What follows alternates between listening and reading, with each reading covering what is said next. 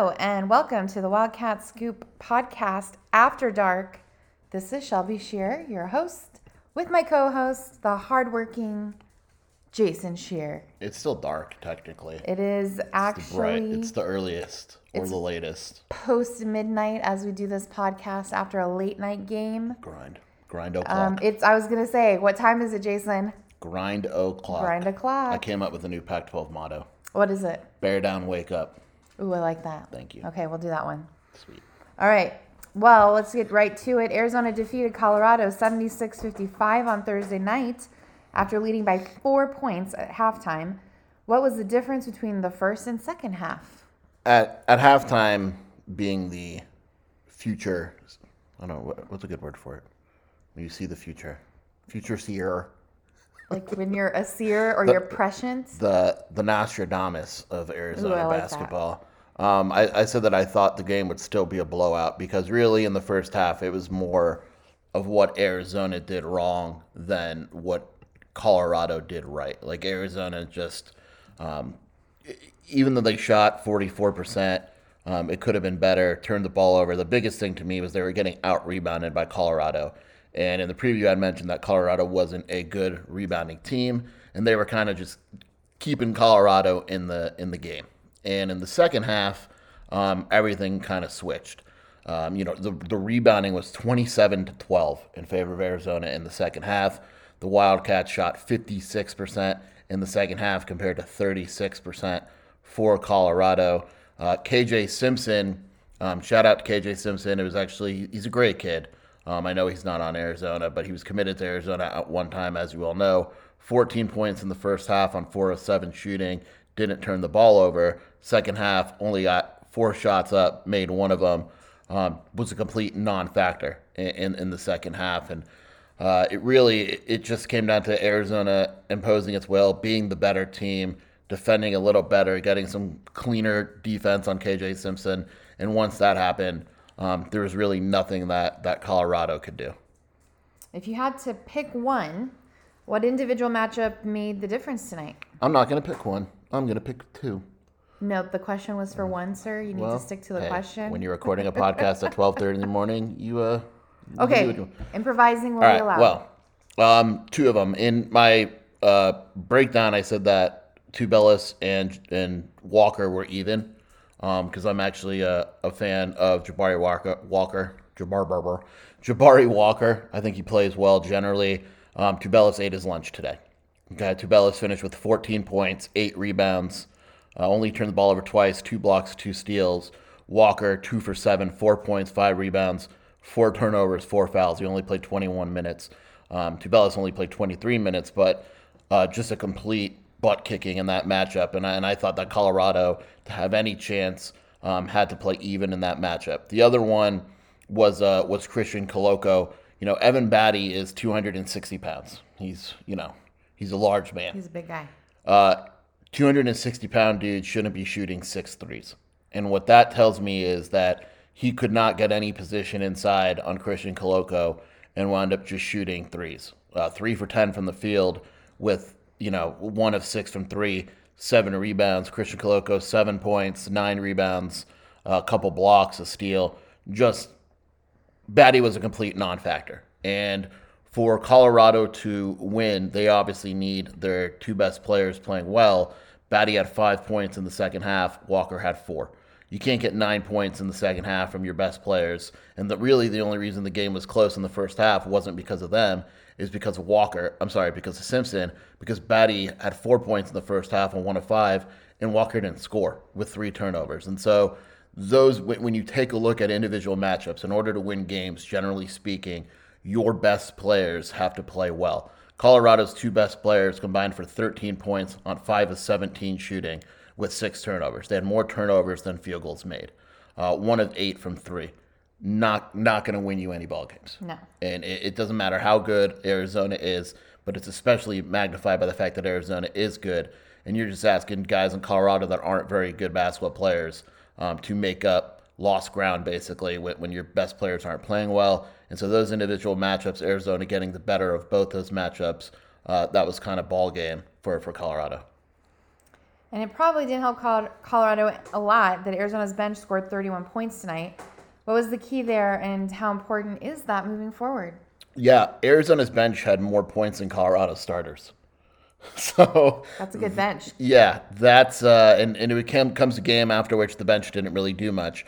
After the game, Tommy Lloyd said he challenged Justin Kier to kind of step up, and Kier goes out and scores 14 points in 15 minutes. Kier has a wildly slow release from three, but he finds a way to get the shot off, and they go in. Generally speaking, if you can't expect Kier to score 14 points a game, but if he can come off the bench, not turn the ball over, give Arizona 6 to 10 points, they'll be better off for it. Pelle Larsson, look, I don't want to take credit, but the two games that he's had after talking to the media are the two best games of the year. After he talked to Sacramento State, or before Sacramento State, he talked to the media, 17 points. Talked to the media this week, 12 points, 5 rebounds, great defensively. You get 26 points from those guys, throwing 5 by my guy Umar, and you're in business. And so if Pelle and Kier can play well, and you get good minutes from Ballo, all of a sudden Arizona gets really, really difficult to beat. And Tommy Lloyd said after the game that he views Arizona as having 7 starters. And there's games where the bench hasn't played well, but if Arizona's bench is scoring 31 and the starters are generally playing well, Arizona becomes even more difficult to beat. And so Justin Kier, there were questions about whether or not he could be the backup point guard. Look, he plays like this. He's more than a backup point guard. He's starter material. But again, you don't really expect him or Pelle to do this every game. But the games that they do it in, Arizona becomes even more difficult to beat. Well, I'd venture to say I'd like them to do this every game. So, challenge put out there. Wow. I'm just saying, do it, and we're going to win, and then we're going to go to the tournament. You asked pretty nicely. I did ask nicely. I have manners. Well, any other impressions of the game? It's this very, very late podcast we have going on. Yeah, so generally, college basketball is a guards game. Keyshawn Bartholomew, 2 points. Eli Parquette, 4 points. And yeah, KJ Simpson played well, but it's off the bench. I mean, the starting guards for Colorado did nothing. Combined to shoot 3 of 12, didn't take care of the ball very well. Colorado doesn't turn the ball over very much and doesn't force turnovers. Arizona's turnovers were mostly on Arizona, but Colorado had 14 turnovers. Kerr Kriisa only scored 2 points, and that's what a lot of people will see, but he had 10 assists, and honestly, he could have had more.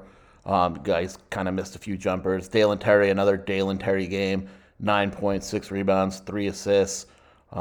It's just, you kind of look at Arizona overall, and when they're rebounding and able to get into transition, 22 fast break points tonight, blocking shots, 20 assists on 29 buckets. When that offense starts to roll like it did in the second half, they were 17 of 30 in the second half, and 6 of those misses were from 3. And so you're okay with 16 turnovers. It's probably too much, but that's going to happen at the pace that Arizona plays. And Colorado got 7 more shots and still only scored 55 points. Took the same amount of threes as Arizona, made 3 less. And Arizona was 11 of 19 from the line, which is bad. It could have, for Arizona, right? I mean, be disastrous against UCLA or USC or somebody right. better. So 58% at the line for Arizona. This game actually could have been worse, but and we got to keep in mind this is like the first game in 22 days, or the second or whatever it is. And so starting slow, and I know people were pissed at the first half. And Tommy Lloyd said after the game he doesn't want to blame time off or slow starts, but that's kind of what happened, and it was pretty obvious. And once Arizona got its legs in the second half, there was nothing Colorado could do. And you take a look at the Pac-12 right now. I know you were watching some TV tonight and hanging out with friends, but UCLA lost. I did get that alert. Oregon tried to actually literally hand the game to UCLA, and UCLA lost. USC did not look well until the last few minutes, and all of a sudden Oregon versus USC is a big game, and you take a look at USC, and if they lose to Oregon, they might be out of it already. And 2 losses, and you're assuming they're not running the table. So these are big games. Arizona has another one against Utah on Saturday, but Arizona's got to feel pretty happy with where it's at, and there's something to be said for blowing teams out. Colorado isn't an awful team. It's really not, and Arizona blew them out. and Arizona's going to look to do the same against Utah on Saturday. And it's the teams. Now it's a matter of actually playing multiple games in a week. And I know that sounds silly, but you can't play one game every 3 weeks. It's just not a way to get a consistent rhythm. So hopefully there's a game on Saturday. There should be. There will be. Yeah, right. Right. You Right. heard it here I think first. tip-off is at 11:45 at night. Oh, my gosh. No, I think it's at 6. It's actually in 20 minutes. Okay. Also, I need to do something. Okay. I messed up last podcast. What did you do? My good buddy Blake Keithley texted me. Blake. And I guess I put down Bakersfield when discussing Colorado's opponents, and I said Bakersfield is bad. And he texted me very angrily, and I said that I would correct that. I'm a big Bakersfield Roadrunners fan. Okay. Okay, so I want to apologize to everybody in Bakersfield. So I just wanted to shout out Blake and apologize right here with the millions of listeners. Wildcat Scoop Podcast. I'm sorry for dissing Bakersfield. It will never happen again. Thank you for keeping him honest, Blake. We appreciate your service, sir. Yeah, that's usually what Twitter's for. People yell at me. By the way, I'm going to get on my high horse a little bit. Okay, let's do it. Soapbox. I got annihilated by UCLA fans couple podcasts, if you remember, because I said that if I was a coach, I would be negative recruiting the LA schools based on the fact that no fans are allowed. Right. No fans were allowed at UCLA tonight. You could hear the ball bouncing every time. UCLA lost. Why don't you go ahead and go to those UCLA Twitter message boards and see how pissed they are that no fans are being allowed in the game. You turn on the Arizona game, and even though the crowd wasn't, typical McHale, the upper deck was pretty empty, but it's loud. The students were loud. And you compare that game, you compare what you saw in Gonzaga, BYU, you compare other, games, and you turn on USC and there's nobody there, and UCLA and there's nobody there. Do not tell me that doesn't make a difference with recruiting. So for all those UCLA fans that jumped on me and threatened my family, no. Did they? No. I was like, wow, that's hardcore. Yeah, that just took a turn. I would love to see a UCLA fan. I want fans to be at games. I think that was misconstrued a little bit. I actually had one USC fan apologize and say you were right. I want fans to be at games. I think it makes college basketball much more fun. But you are nuts if you don't think Kylan Boswell and Mookie Cook were at the game tonight. 2 5-star guards. Huge. They're not going to Pauley Pavilion. No, they're at McHale. They're at McHale with fans, etc.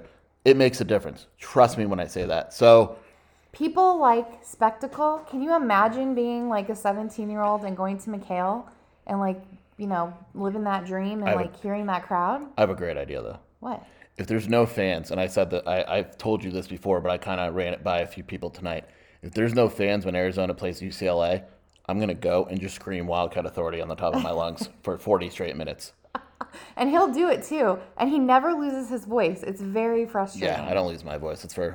I'm a grown ass man, Shelby. He's screaming with his diaphragm. He's doing it's the proper How sick, technique. you turn on ESPN and all of a sudden you hear WildcatAuthority.com.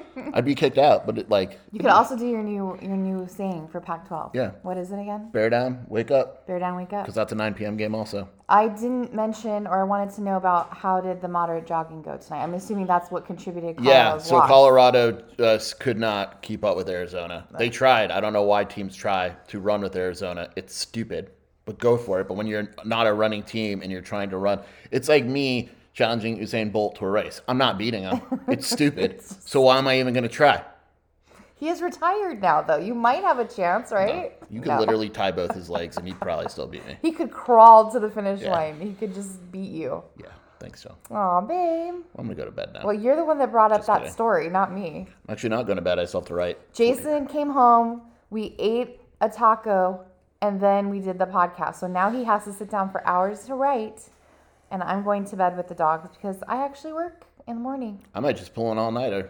Probably not. Probably Arizona not. basketball. This is our life.